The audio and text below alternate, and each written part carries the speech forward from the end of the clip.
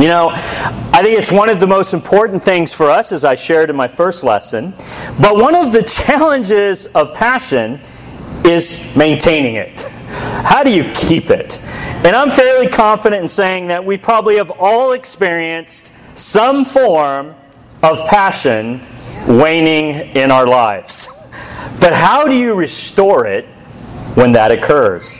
And it's not just an individual problem. It can actually be a collective one. Even entire churches as a whole sometimes can wane in passion. Look at this warning by Jesus to the church in Ephesus. And what's interesting is in the beginning is actually commending the church, and yet something is still lacking, and he doesn't get to it until the second part of it. But here it's what he writes in Revelation chapter 2, verse 1 through 4. This is the CSB version. Write to the angel of the church in Ephesus. Thus says the one who holds the 7 stars in his right hand and who walks among the 7 golden lampstands. I know your works, your labor, and your endurance, and that you cannot tolerate evil people. You have tested those who call themselves apostles and are not, and you have found them to be liars. I know that you have persevered and endured hardships for the sake of my name, and have not grown weary. If we stopped right there, we say, wow, that's pretty good. Would you want that to be said about you or your church? Right? You do, right? Set my timer so I don't go long on you guys. Sometimes it doesn't want to do it. I guess God wants me just to preach however long I want. No, I'm kidding. That's pretty encouraging. I mean, he recognizes their endurance, they're not growing weary, their work, their labor. But see, the challenge is passion is not just obedience. It's obedience with drive, with energy, with compassion, with zeal. And we can do all these things without passion. We can go through the motions, right? But if I were to ask you about a spousal relationship, if you were married, would you want your husband or your wife to just go through the motions, do all the things a husband or wife does, or do you want it to be included with passion? Right? And see, if Christianity is just religion, then we don't need passion. We can just check in, check out, do all the check boxes. But God is a relationship. He wants more than just going through the motions. Because even though this is highly commendable, look what he says next. But I have this against you. You have abandoned the love you had at first. This is a challenging passage. Because I think we love to be commended. I think if you're here, you've not quit. But where's our passion? It's interesting. I was actually going through the attic the other day, and I found my journal from back even before I was a Christian. And I wrote a lot more back then. I probably need to get back to it. And it was really weird reading it, especially all the ones before becoming a disciple. Man, I was passionate about all kinds of things. As I'm reading, I'm just like, I was a mess. And it seemed like I was falling in love with a different girl like every page of my journal. Like, what? I was a mess. I was passionate about sports, about all these other things. And yet there was this overriding emptiness that I was also going to. And also this temptation to want to just finally give in to some sins that I was trying to hold off. And right in that moment where really I was very close to doing that, God intervened. And then I saw the whole coming to church for the first time. And the passion in God now became the dominant thing I was journaling about. And then came the day where I was baptized. And I forgot, it's been a while since I've read it, but I wrote a 5-page letter to God in that journal the day I was baptized. And as I was reading it, I was like, man, I didn't understand a whole lot back then. But I was very passionate. And then I thought, could I write that letter today? I understand a lot more, but I have less passion. That was convicting. There's something about a childlike faith, a young Christian faith, that we got to get back. And so it really made me think about, okay, I had that passion. I've had it wane and come back at different moments in my life, but if I was to say right now, at 50 years old, could I write that same letter with the same amount of passion? I can write with the same conviction. I still believe the same things, if not greater, but I want more of that passion. How do you restore it? I don't want to just go through the motions. So it made me think of an individual who began with passion, waned in passion, and then returned in passion. And it is Peter. So let's start with where that began. Where did this passion of Peter in following his Lord Jesus start? And rather than me reading it, there's these great movies on iTunes. They're called The Gospels According to Matthew, Mark, Luke, and John. It's videos of the entire Gospels, and it's narrating only the words of the Bible. But it shows the actions behind it. And they actually look Jewish, by the way. It's like the real Jewish-looking Jesus. I'm like, yes, that looks more authentic. And so I'd like you to listen to the Word as it's being narrated, but at the same time, visualize that what's taking place. So let's look at Peter's passion begins. Luke chapter 5, if you want to follow along in your scriptures, verse 1 through 11. Let's play the video. One day, as Jesus was standing by the lake of Gennesaret, the people were crowding around him and listening to the word of God. He saw at the water's edge 2 boats, left there by the fishermen who were washing their nets. He got into one of the boats, the one belonging to Simon, and asked him to put out a little from shore. Then he sat down and taught the people from the boat. When he had finished speaking, he said to Simon, "Put out into deep water and let down the nets for a catch." Simon answered, "Master, we've worked hard all night and haven't caught anything. But because you say so, I will let down the nets." When they had done so, they caught such a large number of fish that their nets began to break. So they signaled their partners in the other boat to come and help them. And they came and filled both boats so full that they began to sink.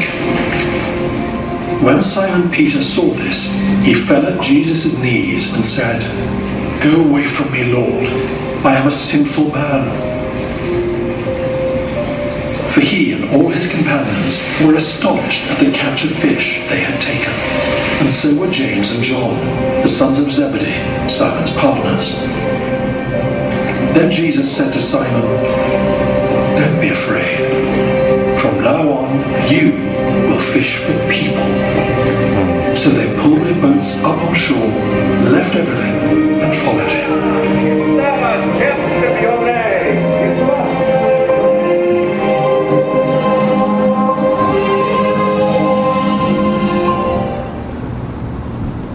Didn't that look more like Jesus? That was the moment. He had already had interaction with Jesus. He had heard some of his teaching, maybe even saw some of the miracles, but this was the moment. And I believe Jesus capitalized on a passion that was already there, but was unfulfilling. Because I think all of us were created in God's image. There is this desire to have a life that's life. Not a life that's unfulfilled or ultimately empty. Because let's be honest, if you didn't have passion for fishing, would you stay out all night? I don't think so. And if you were asked to go into deep water, if you're not passionate, would you do that? But I love what he said, and I believe this is where passion begins. Because you say so. It's that moment when we finally go, okay, God, I don't know, but you do. And because you say so, I'm going to jump. I'm going to throw that net. I'm going to take that step. I'm going to leave this behind. And the passion began. But there was also a realization in that passion. You are Lord, I am not.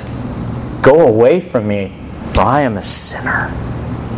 See, I think sometimes our passion is proportional to how much we remember who we are before God. I think when we no longer see our need for God, there's no longer a need for as much passion. That's what I noticed as I was reading my letter to God, how clear to me I was lost, and how there was no other way than to give my life to Jesus. But the longer you're in Christ, it's amazing how you can lose that dependence, that drive, that urgency, that necessity to have God in your life. They left everything and followed Him. Peter was a passionate follower. Sometimes his passion didn't always match his actions. Sometimes his passion was misdirected, like, "No, Jesus, you can't do that. Get behind me, Satan." Whoa. But he was passionate. But there came that moment where Peter's passion would be tested, and unfortunately, it failed. But I want you to think back. Where did your passion begin? What boat were you in? What was the other passions of your life that were unfulfilling that only Jesus could fill? What did you say yes to when Jesus asked you to do something and you responded because you say so? I want you to think of that moment, because that's where passion began, and you may realize that's going to be important later, okay? But let's go now to what happened. How did the passion wane? Well, it really didn't start to wane until the time of standing before the cross. In other words, when the storms really came. A lot of like what Shane shared. That's when our passion is truly tested. When it's not easy. When it's not just fun and games and miracles and joy, but when you're questioning God and what He says. Where you're less likely to go because you say so. You're like, well, I know you say so, but. That's when our passion wanes. That's when we know we're heading that way. Let's see what happened to Peter. How did that take place? Peter's passion wanes. For sake of time, I'm just going to refer to these. But in Matthew 26, verse 69 through 75, this is the beginning of that waning. First of all, Peter denies Jesus 3 times. In other words, his actions did not match his words. That's how you know you have true passion. When your actions match your words. He was emotionally and he spoke with passion. "Jesus, no, I will surely go with you. I'll go to prison. I'll die for you."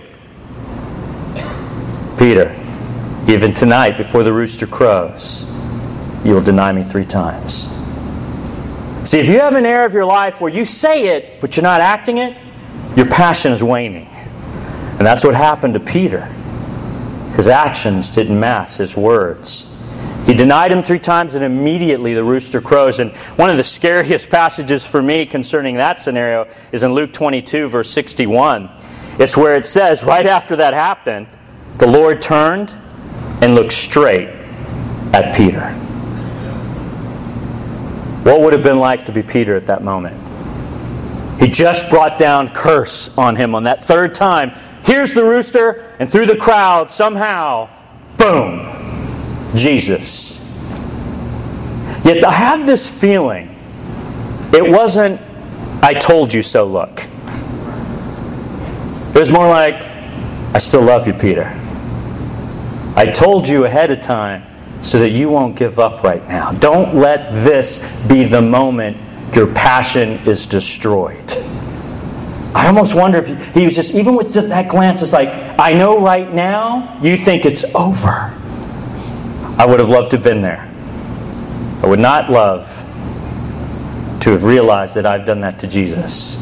Yet the reality is we all do. We all have that moment where our actions don't match our words. Jesus is Lord. And at that moment, Jesus is looking at us.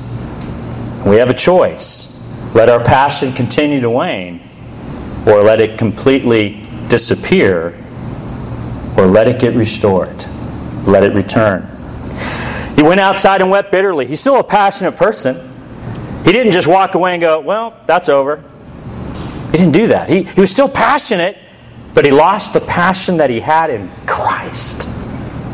And what's amazing is eventually comes the resurrection. And so in Mark 16, verse 6 through 14, several things happen here. It's an amazing narrative. Is when the women do see Jesus, the resurrected Jesus, what Jesus says to them is so powerful. It says, "Go tell the disciples and Peter." It was almost like Jesus knew that was the one who needed to hear, "I'm back," of vital importance and urgency. because he's probably on the brink of whatever passion I saw in him could ultimately be destroyed. I don't want that to happen. God doesn't want our passion to disappear. Please tell Peter. What's amazing, though, is he also appeared to Mary Magdalene, who told the disciples, which included Peter. And it says they didn't believe her. He also appeared in a different form to two of them. This is the road to Emmaus, where in Luke 24, and they come back, and they too did not believe them. Later, he even appears to the 11, which would include Peter, right? And he rebuked them for their lack of faith and stubborn refusal to believe those who had seen him. This one's unique. Luke 24, verse 34, it actually records, this is that actual story of the two men, where it actually says, they record that Jesus had appeared to Simon. There was a moment that Jesus, the resurrected Jesus, had appeared personally to Simon. And I don't think it's a coincidence that it's appeared to Simon, not appeared to Peter. Something had changed in his passion, that now he was no longer the Peter of passion. He was the Simon of before. And isn't that what happens to us? When our passion begins to wane, we become more the who we were before than who we are in Christ. But in 1 Corinthians 15:5, it also records that Jesus had appeared not only to 500, but also again mentions individually to Peter. So here's the shocking thing. Peter had seen the resurrected Jesus countless times, ones we know about, maybe others we don't, and he still was waning in his passion. The resurrected Jesus. Should we be surprised? How many communions have you taken this year where you're looking at the resurrected Jesus and your passion's still waning? So don't be so judgmental of Peter, okay? But it was still waning. Why? What happened? He's seeing the resurrected Lord and something's still not there. It's waning. How do we know that? Because even after all these appearances, he goes back to fishing. And then Jesus does something very interesting. Here's the secret, I believe. That's not so secret. How did Peter's passion return? Let's go to John 21, and I'm going to show that video clip as well. Let's hear and watch.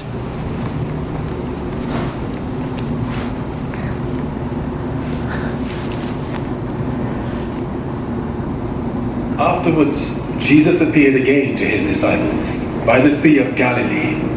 It happened this way. Simon Peter, Thomas, also known as Didymus, Nathanael from Cana in Galilee, the sons of Zebedee, and two other disciples were together. "I'm going out to fish," Simon Peter told them, and they said, "We'll go with you." So they went out and got into the boat. But that night they caught nothing.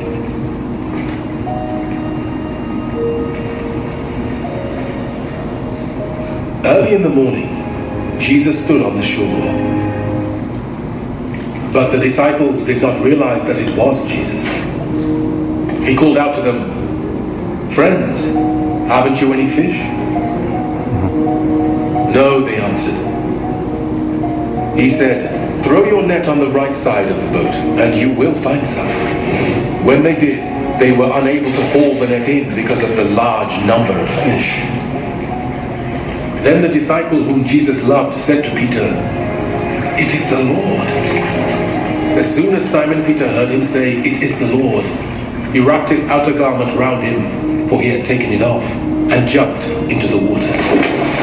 The other disciples followed in the boat, towing the net full of fish, for they were not far from shore, about 100 meters. When they landed, they saw a fire of burning coals there, with fish on it, and some bread. Jesus said to them, "Bring some of the fish you have just caught." So Simon Peter climbed back into the boat and dragged the net ashore. It was full of large fish, 153, but even with so many the net was not torn.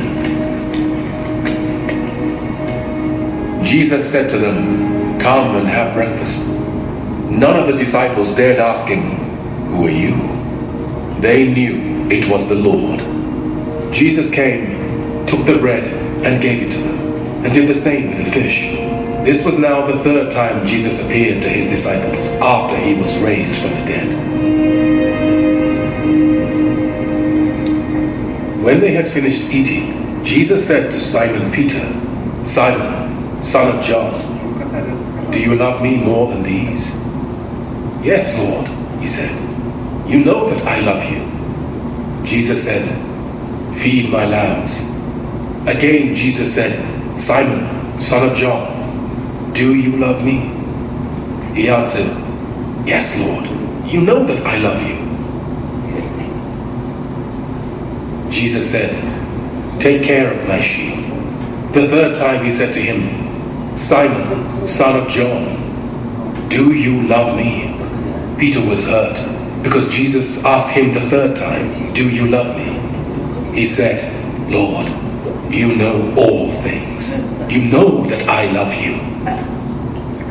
Jesus said, "Feed my sheep. Very truly I tell you, when you were younger, you dressed yourself and went where you wanted. But when you are old, you will stretch out your hands, and someone else will dress you and lead you where you do not want to go." Jesus said this to indicate the kind of death by which Peter would glorify God. Then he said to him, "Follow me." Do you see anything familiar in what just took place? Does it kind of resemble where the Passion all began? Almost, exactly. Fishing, not catching anything. Jesus saying, "Throw it on the other side." Okay. And then it all hit Peter. And we find for the first time after the resurrection, at least recorded, where it's Lord. His passion had returned. So much so he jumped out of the boat to go meet his Lord. But I think Jesus wasn't done with that passion being truly returned. I do think, guys, we need to go back to the beginning and remember where it all started. What was going on? What did you understand? What did you feel? What did you do that maybe you're not doing now that helped fuel that passion for Christ? He recreated the entire scene all over again.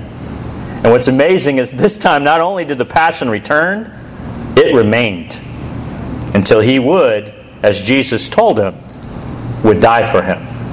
But he has this separate conversation, and I think this is very important. And I know, you've probably heard this passage many times in the different Greek words for love, but I think it's unique in this idea of passion and level of that we need to have for God.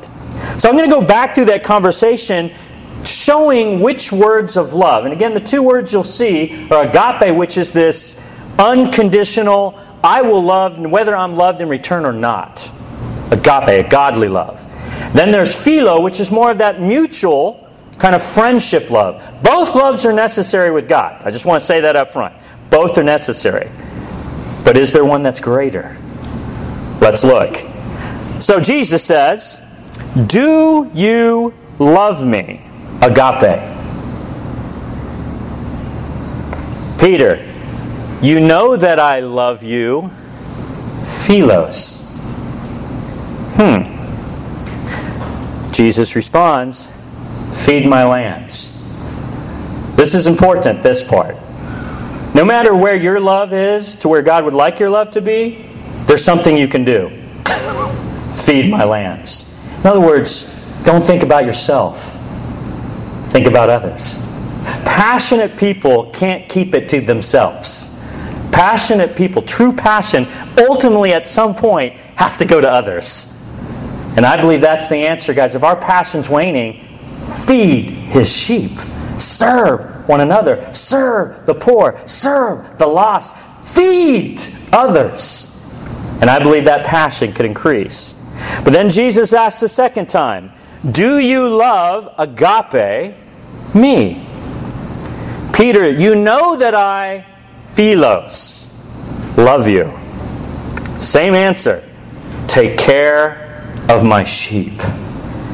But then the third question, Jesus changes it. Do you, philos, love me? Peter replied, you know that I, philos, love you. Now, why is that unique that Jesus changed the third? And I believe there's a reason for it. Because the next part of the text says this, Peter was hurt that Jesus said the third time, do you love, philos, me? If it was just that he said it the third time, that's all he would have had to say. Peter was hurt that he said it the third time. No, it says that he said it the third time and then quotes, do you, philos, love me? He wasn't hurt by the 2 times that Jesus asked, agape, do you love me? It's when he was questioned about where his level of love was at that he was hurt. Because that's the one we can deal with. And I love the fact that Jesus met him where he was. But he started with where he wanted him to be. So I have a question. Let's show the little graph. Let's go to the next image. Where's your passion level? Is it philo? Or is it agape? I believe Jesus wants him to go agape. How do I know this? Because the very next thing he talks about is you're going to have to go where you don't want to go. You're going to have to love when no one loves in return. If you're going to fulfill the passion that I see in you to fulfill your calling to me as your Lord, you're going to have agape. Or you won't make it. And we know the story. He did. Not only had his passion returned, it remained to the end. And he died for our Lord, just as Jesus said. Tradition saying that upside down. Because he didn't feel worthy to be crucified as his Lord. Where's your passion level? Has your time with God just become philo? Or is it agape? So when I looked at my letter and how I was writing to God, it was more agape. It was, man, I'll give this up, I'll give this up, I'll give this up, this doesn't matter anymore. And I was reading this, I'm like, I got it. I saw it then. I had less understanding, but I had more agape. And then I look today and it's like I have more understanding, but I'm like, ooh, I'm not always willing to give that up, or that up, or that up, or that up. Not sin necessarily, but just parts of your life you still want control of. Like your time. Like your level of passion. Where's that? Because you say so, I'm going to do it. But I'm encouraged that it can return. So let's go back to the letter to close out, Revelations 2:5. Because not only is it an individual problem, it can be a collective problem. And in verse 5 he says, remember then how far you have fallen. But so much of what Shane shared in his testimony and sharing for communion is sometimes you got to stop and examine yourself. Where is your passion? Where is your philo or agape for God and for others and for the lost? We got to see where we're at. But it's hard to know where you're at if you don't know where you began and where you ended. So it goes on. Repent and do new things? No. Do the works you did at first. In other words, he's saying you don't have to learn something new to get your passion back. There's not some new program, some new series, some new study. You just got to do what you did in the beginning when you were on that boat and you're going, man, I'm not catching anything. And then the Lord says, throw it on this side, and you go, because you say so, and you do it. And then, man, it's miraculous and it's incredible. And you're like, yeah. And he says, follow me. You go, yes. You remember those days. Should it be any different today? It shouldn't. In fact, the more we know about God, the more passionate in a sense we should be, but that's not the reality, at least for me. I read my journal, I'm like, man, but I want it back. And the more I started reading the beginning, the more I got excited about now. That passion can come back. But I got to agape my Lord. I got to agape my wife. I've got to agape my friends, my family, the church, my neighbor, the lost, the poor. If I just feed the sheep, that passion will come back. Otherwise, I will come to you and remove your lampstand from its place unless you repent. Whoa! See, guys, if you don't do something about waning passion, eventually it could be taken entirely. And we've all seen it. We've seen even great heroes of our faith where the passion waned, was not returned, and it blew out. Now, I still think there's breath in their lungs and there's a chance God can bring them back, but I don't want to take that risk. I know you don't want to take that risk, but we got to remember. So how to restore our passion? I think we need to remember Peter. Peter's passion began, so did ours. Go back. Remember, just as Saint said, remember how your passion began. Where was it? What was said? What was done? How'd you feel? What were the things you did after? And that you maintained to get that passion you had in the beginning. But Peter's passion waned. So we got to examine, where is ours wane? Why? How? Where? When? What? We got to ask those questions. Examine. So that we can figure out how to get our eyes back on Jesus. But Peter's passion returned, and I dare say, remained. Repent, and your passion too will return. Love agape, and your passion will remain. Let us go to God as we pray for that restoration of that kind of passion. Lord God, we come to you so thankful for the Scriptures, for examples like Peter that we can relate to. So even someone as great as him, his passion had waned. And yet, God, you still thought of him. Your first thought, even of resurrection, was, go tell Peter. And so, God, I hope that as we face whatever storms we're facing, where our passion may be waning, that we can look past the pain, look past the doubt, look past the fear, look through the crowd and see you looking back at us.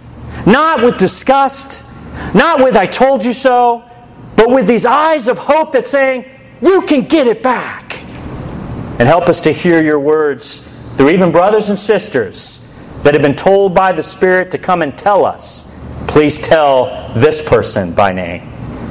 Help us, God, to feed the sheep. To not just love with feeling, philo, like friends, but to go even further, to love agape. Help our passion return. Help our passion remain. It is in Jesus' name we pray. Amen. We are dismissed.